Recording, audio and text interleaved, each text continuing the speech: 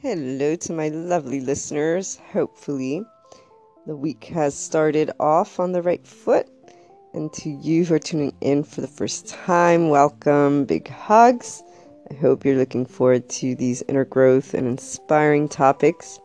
Today, I thought we'd talk a little bit about choices because every day we do get to make wonderful choices that can change our life. And I know we've talked a little bit about this before, but there's always more that can be said. So I was having a conversation about the challenges it seems people have in, I guess, realizing, one could say, that every day, every second, every moment you do choose. That you choose how you want to feel, and you choose how you want to react, and you also choose the depth to which you want to explore these things.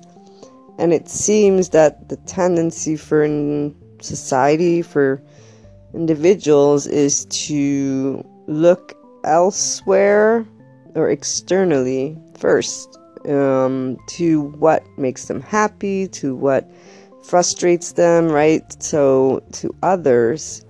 And instead, the reality is that you actually have a lot of impact on what happens and throughout those moments. And the reason why it may be so difficult, apparently, for people to do that in the moment is just seems easier to react than to pause and also take ownership, quote unquote, of that thing. Because when you see an event going, let's say, in a different way than what you envisioned, you simply think that you have no power over it, right? Because you're not touching it or being able to change those characteristics, like physical characteristics about it. And so it would seem that you can't do anything to change what is happening.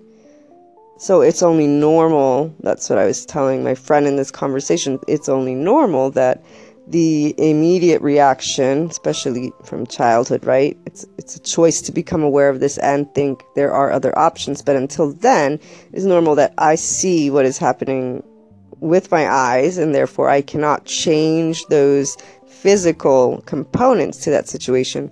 Therefore, I'm not choosing, I'm not in power of, I'm not changing anything. I'm reacting because that's the only thing I can do. And with that reaction, I also believe that is how I am trying to change something. But because physically, quote unquote, there are things that I can't change about an event, therefore I won't be able to change that event. But that's where the lie, quote unquote, to ourselves is. It's not seeing that you can change by realizing that you get to choose. You get to choose how you want to feel about it, and you get to choose how to look at that thing. Not to mention that from personal experience in life and those of people that I've talked to over and over and over again about these types of topics, that inner growth mindset, when you start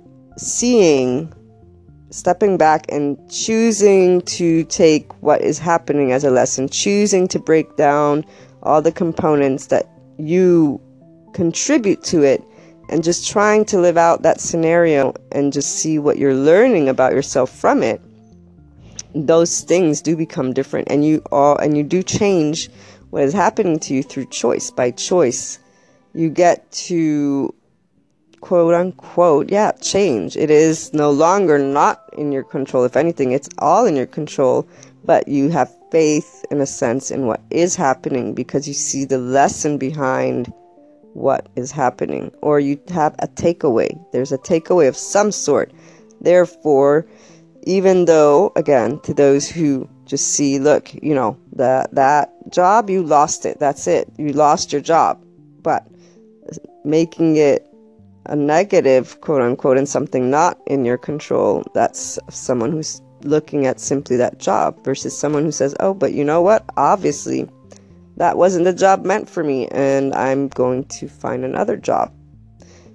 Looking forward to hearing your thoughts on the idea and experience of choosing what happens in life and how to take those events and things of that nature. Call on in or find me on Twitter, Luna12780, and have a wonderful day.